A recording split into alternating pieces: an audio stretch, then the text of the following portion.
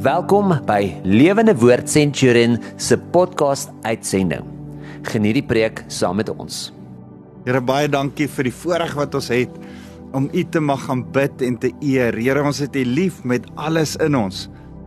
En ons wil vandag net vir U kom sê, Here, U is die koning van die konings. U leef. En ons wil U wat leef vandag spesifiek saam vier. Dankie Jesus. Ons eer U, Here. Amen. Nou, dis vir my so 'n wonderlike voorreg om saam met jou te kuier.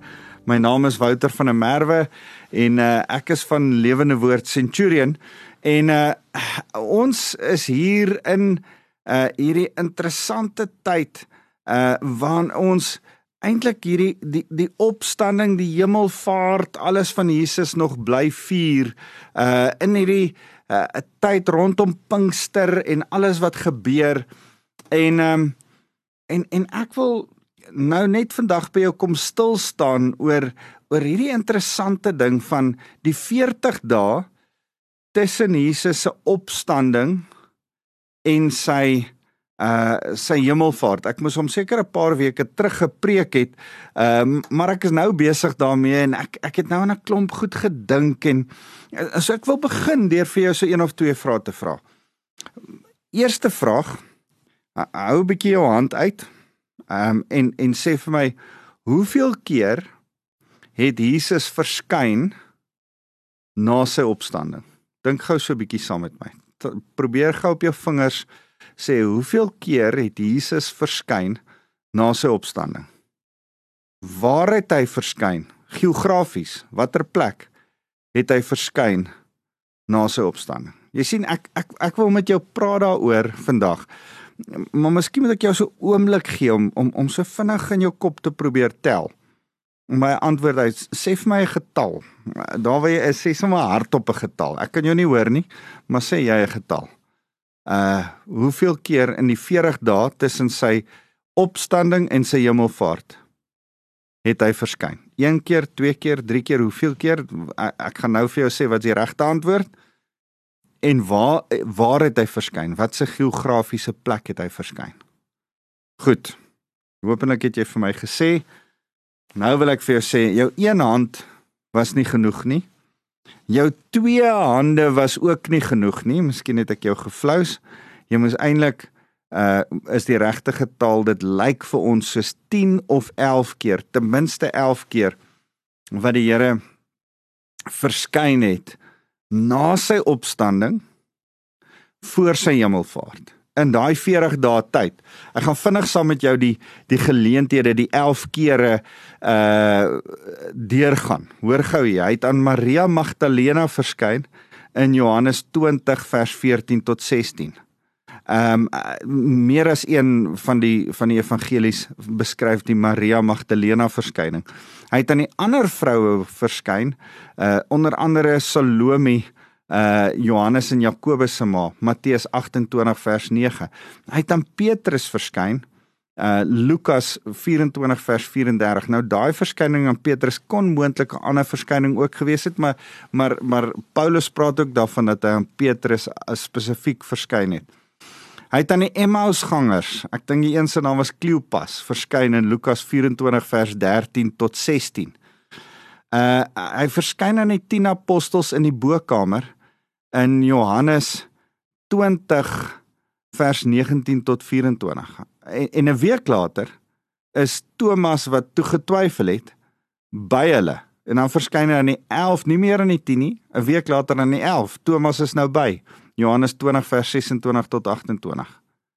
En dan nog 'n bietjie later, dan as Petrus besluit om te gaan visvang en 7 ander, hulle 7 wat dan in die see van Galilea gaan visvang, dan verskyn Jesus een oggend op die strand, het vir hulle vuur en maak vir hulle visgaar, Johannes 21 vers 1 tot 2. Op 'n berg in Galilea is die 8ste verskyning wat ons van weet, Matteus 28 vers 16 tot 17.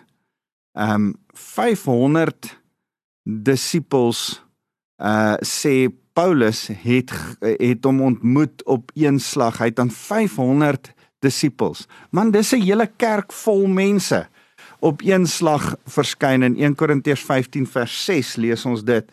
En ek gaan nou vir julle daai gedeelte, miskien moet ek dit gou, nee, laat ek net so 'n bietjie wag en lees ek vir julle daai gedeelte nou. In dieselfde stukkie dan sê Paulus dat Jesus het aan Jakobus verskyn. En dis 10-1 sy broer Jakobus, wat later die pastoor van Jerusalem geword het en die boek Jakobus geskryf het. So Jesus verskyn spesifiek volgens Paulus aan hom spesiaal, dalk omdat dit sy broer was, dalk omdat dit juis iemand was wat 'n gemeente van sy eie gaan begin. Die eerste gemeente in Jerusalem het die Here spesiale bemoediging en ontmoeting met sy broer gehad. 'n familiebesoek, 'n naby besoek. Ek wil hê jy moet dit raak sien en agterkom. En dan natuurlik die 11de een by sy hemelvaart op die Olyfberg, Handelinge 1 vers 6 tot 9 wat ons ook net nou gaan lees. Baie interessante, baie prominente verskyning van Jesus in daai 40 dae tussen sy opstanding en sy hemelvaart. So, as jy nou kan dink, as toe ek jou gevra het, waar het Jesus verskyn, dan het jy dalk gedink by sy graf, nadat hy opgestaan het. Maar hy het by sy graf verskyn, maar hy het ook op die pad by die Emmausgangers verskyn. Hy het ook in die bokkamer 2 maal aan al die apostels verskyn, later saam met Thomas. Hy het by die see van Galilea op die strand verskyn terwyl hy vuur gemaak het en saam met hulle geëet het. Hy het nie net as 'n gees teruggekom, hy was liggaam ook, hy het geëet saam met hulle om te wys hy's 'n liggaam. Al kon hy deur mure loop, dink aan die bokkamer waar hy iewes skielik net in hulle midde gestaan het en weer verdwyn het. Hy was op 'n berg in Galilea, hy was daar op die Olyfberg, so hy was nie net in Jerusalem nie, hy was buite Jerusalem, hy was op pad Betanië toe, hy was in Galilea, hy was in Nasaret waar sy broer gewoon het, hy was op sy ou plekke waar hy groot geword het in Galilea en gepreek het daar, maar hy was ook in Jerusalem daar waar hy opgestaan het uit die dood. So hy was in die 40 dae die hele Jerusalem en Israel deur en oor. Hy het spesifiek vir 11 keer wat ons van weet verskyn, talle meer. Dis interessant. Ek wil vir julle 2 gedeeltes lees. Handelinge 1 sê, beste Theophilus, ek lees vir julle Handelinge 1 vers 1. Lukas skryf aan Theophilus. Theophilus beteken vriend van God. Miskien is dit jy aan wie hy skryf, vriend van God. Hy sê, beste Theophilus, in my eerste boek het ek jou vertel van alles wat Jesus begin doen en leer het, tot op die dag toe hy opgeneem is. Voor sy hemelvaart het hy deur die Heilige Gees aan die mans wat hy as apostels uitgekies het, opdragte gegee. Voor sy hemelvaart het hy opdragte gegee. Onthou dit. In die loop van die 40 dae na sy lydingstyd het hy by verskeie geleenthede aan die apostels verskyn. Verskeie geleenthede. Ek het nou vir jou 11 van daai geleenthede gehighlight. Hy sê, en op baie maniere aan hulle bewys dat hy regtig lewe. So hy het opdragte gegee, hy het bewys dat hy regtig lewe. Hy het telkens met hulle oor die koningsheerskappy van God gepraat. Ek wil by jou uitkom oor hoekom het Jesus nog op aarde agtergebly. Toe hy opgestaan het uit die dood, die graf het oopgegaan en hy het verskyn. Hoekom het hy nie net sommer dadelik hemel toe gegaan nie? Hoekom nog 40 dae op aarde bly? Ons lees ietsie hiervan in hierdie Handelinge gedeelte. En hy sê, 'n keer toe hulle so saam was, het hy aan hulle die opdrag gegee, moenie Jerusalem verlaat voordat julle van die Vader ontvang het wat hy beloof het nie. Julle onthou mos dat ek julle vroeër daarvan vertel het. Nou hierdie vroeër is net die aand voor sy dood. Dis Johannes hoofstuk 12 tot hoofstuk 17. Nou sê hy, ek het julle vroeër daarvan vertel. Vers 5 sê, Johannes het met water gedoop, maar julle sal binne 'n paar dae met die Heilige Gees gedoop word. En nou sê vers 6 interessant, toe hulle keer weer bymekaar was. So, hier het die Here met hulle sekere goed gedeel, nou kom hulle 'n ander keer. Vers 4 sê, 'n keer toe hulle so saam was, dan gee die Here hulle opdragte, vertel hulle van die Heilige Gees doop, en dan sê hy, toe hulle 'n keer weer by mekaar was, sê die apostels aanhou vra, Here, is dit nou die tyd? En dan praat dit oor die opvaar na die hemel, waar die hemelvaart, waar die engele vir hulle sê, Galileese mans, wat kyk julle so stip in die hemel in? Hierdie Jesus is nie meer by julle nie, maar hy sal terugkom om julle weer te kom ontmoet. Ek wil vir julle 1 Korintiërs hoofstuk 15 lees. 1 Korintiërs hoofstuk 15 is so 'n mooi gedeelte. Ek wens ek kan die hele hoofstuk lees, maar ek gaan lees gerus die hele hoofstuk, want dis 'n fenominale hoofstuk oor die opstanding, oorwinning van Jesus. Maar vers 3 sê, die kern van die boodskap, sê Paulus, wat ek destyds aan julle deurgegee het, en wat ek weer van hulle voor my ontvang het, was dat Christus, soos in die skrif staan, vir ons sondes gesterf het. Ook dat hy begrawe is, en God hom op die 3de dag opgewek het, soos in die skrif staan. Na sy 3de dag opwekking, vers 5, verder dat hy aan Petrus verskyn het, en daarna ook aan die 12 apostels, daarna het hy aan meer as 500 van sy volgelinge tegelyk verskyn. Van hulle leef die meeste nou nog, maar party is reeds dood. Daarna het hy aan Jakobus verskyn, en later aan al die apostels. Heel laaste, van almal het hy ook aan my verskyn, asof ek ontydig gebore is, sê Paulus. Paulus het 'n ervaring gehad waar Jesus aan Paulus verskyn het, nadat Jesus al opgevaar het na die hemel. En op so 'n manier is Paulus dan 'n apostel. So interessant.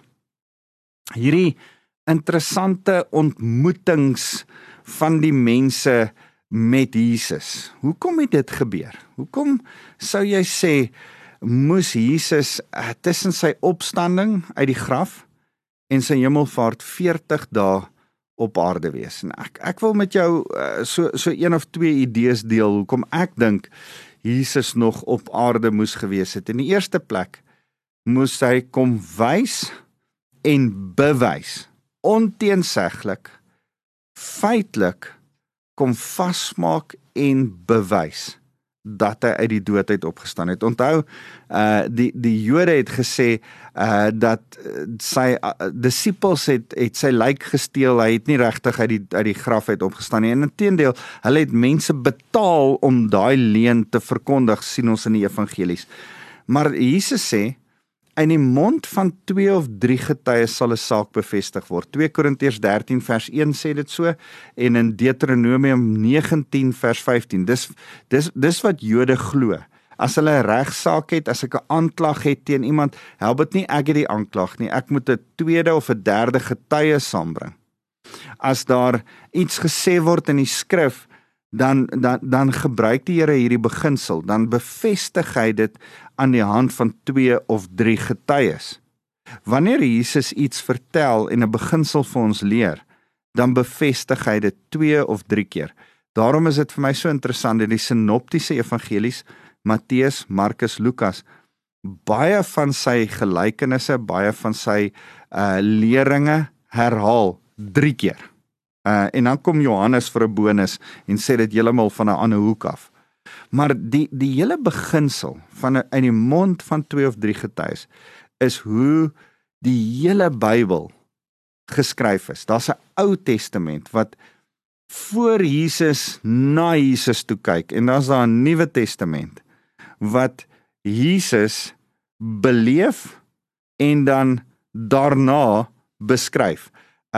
Daar's 3 getuienisse eintlik in die Bybel. Dis die Ou Testament, dis die evangelies en dan die res van die Nuwe Testament. As jy in die woord kyk, is daar altyd 2 of 3 getuienisse. Daar's altyd mense wat 'n saak bevestig. Oor en oor werk die skrif so. En daarom kom die Here en hy bevestig dit. Ek wil vir jou 1 Korintiërs 15 vers 25 net lees. Hy sê in vers 25 van die hoofstuk waar ons is, want Christus moet aan bewind bly totdat hy alle vyande finaal verslaan het en aan hom onderdanig gemaak het. Die laaste van hierdie vyande wat vernietig moet word, is die dood. Nou, hy het bewys dat hy die dood oorwin het.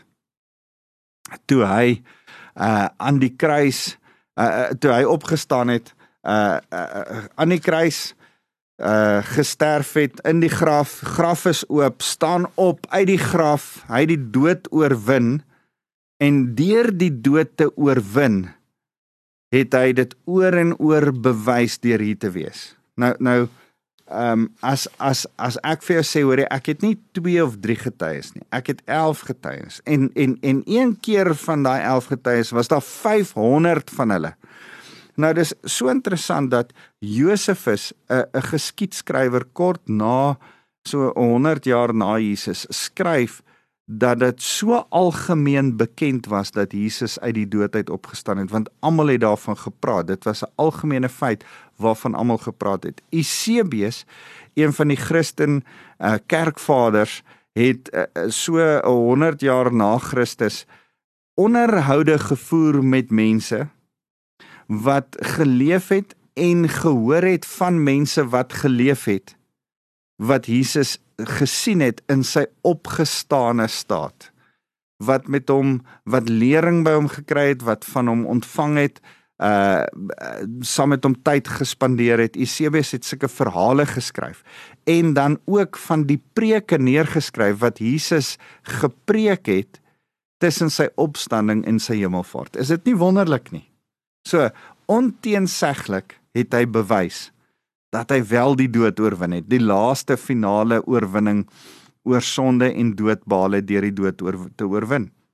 Die tweede ding wat ek vir jou wil sê is, hoekom ek dink, dat Jesus vir 40 dae op aarde hier onder ons gewoon het, is hy het gedemonstreer wat sy opstandingskrag is. Het jy al gedink dat Jesus was dood? Hy was 'n mens wat dood was. Wat is die enigste ding wat weer daai liggaam kon herleef? Dis die gees, die asem van God wat weer in sy longe ingeblaas is, bonatuurlike geeskrag. En Jesus praat oor en oor daarvan. Romeine 8 vers 1, ek blaai gou vir jou soontoe. Die Here praat oor en oor van sy opstandingskrag. Romeine 8:11, omdat die gees van God, wat Jesus uit die dood opgewek het, in julle woon, sal hy wat Christus uit die dood opgewek het, ook julle dooie liggame weer lewendig maak, deur dieselfde gees wat in julle woon. Is dit nie wonderlik nie? Jy kan nou al die Heilige Gees in jou lewe innooi, want hy sal sorg dat jy vir ewig leef, en hy sal elke stuk dood, sonde, negativiteit in jou nou bly oorwin. Die opstandingskrag van God, die Heilige Gees, leef binne in ons. En as ons enigstens getwyfel het hoe dit werk, het Jesus dit kom demonstreer, deur middel van die krag van die Heilige Gees uit die dood uit op te staan, en deur middel van die krag van die Heilige Gees, in die 40 dae toe hy op aarde gewandel het, nog steeds wonderwerke gedoen het, nog steeds in wysheid opgetree het, en nog steeds bonatuurlik verskyn het aan mense. As daar deure gesluit was, het hy deur vertrekke, deur mure gestap en by mense uitgekom. Hy het self, ons weet nie hoe nie, net verskyn in Galilea, en die volgende oomblik weer by Olyfberg, en dan weer daar. Hy was daar. So, hy demonstreer Heilige Geeskrag. Wat meer is, uit Romeine 8 vers 1, lees ons dat sy Heilige Gees is die Gees wat ons gaan laat opstaan uit die dood. En 1 Korintiërs 15 vers 20 sê, maar nou is die werklikheid totaal anders. God het Christus uit die dood laat opstaan. Dit gee ons 'n waarborg, dat ook die ander dooies sal opstaan. So deel van sy opstandingskrag wat hy vir ons gedemonstreer het, is dat hy die eerste vrug was, die eerste een wat uit die dood uit opgestaan het, en daarom weet ek en jy, sal ons ook uit die dood uit opstaan. deel van die demonstrasie van sy geesoorwinning, van sy opstandingskrag waarmee hy gewandel het vir daai 40 dae, is dat ek en jy kan weet, ons gaan ook eendag opstaan uit die dood. Die Here beloof dit vir ons. So, hoekom het die Here opgestaan? Eerste plek, hy het gewys dat hy die dood oorwin het. Die tweede een is, hy die Heilige Gees kom wys, kom demonstreer aan ons. Die derde ding wat ek vandag vir jou wil sê is, hy het nog steeds sy disippels kom leer na sy opstanding. Dink so 'n bietjie aan die Emmausgangers. Hy stap saam met die Emmausgangers en vra hulle herken hom nie, om een of ander rede, en ek verstaan dit nie altyd nie, ek weet nie hoekom het hulle hom herken nie, dalk het hulle nie 'n verheerlikte Jesus, wat mooier gelyk het, dis my interpretasie daarvan, mooier gelyk het as toe hy nog op aarde was, want hy's nou 'n verheerlikte Jesus, hy wandel in 'n verheerlikte liggaam, so dieselfde Jesus, want hulle het hom later herken, hulle het geweet dis hy, maar daar was iets anders aan hom. Dalk sy verheerlikte staat, as jy aan die berg van verheerliking dink, en dan hoe hy geskyn het, en anders te gelyk het, as wat Petrus en Johannes en Jakobus hom gewoonlik gesien het. So nou kom hy by die disippels, en hy leer hulle, hy is besig om aan hulle goed te openbaar, Matteus 28, dis interessant as ek vir jou Matteus 28 wil lees, wil ek so baie keer in die verlede het ek gedink dat Matteus 28 speel af, daar in dieselfde stuk as wat dit afspeel in Handelinge hoofstuk 1.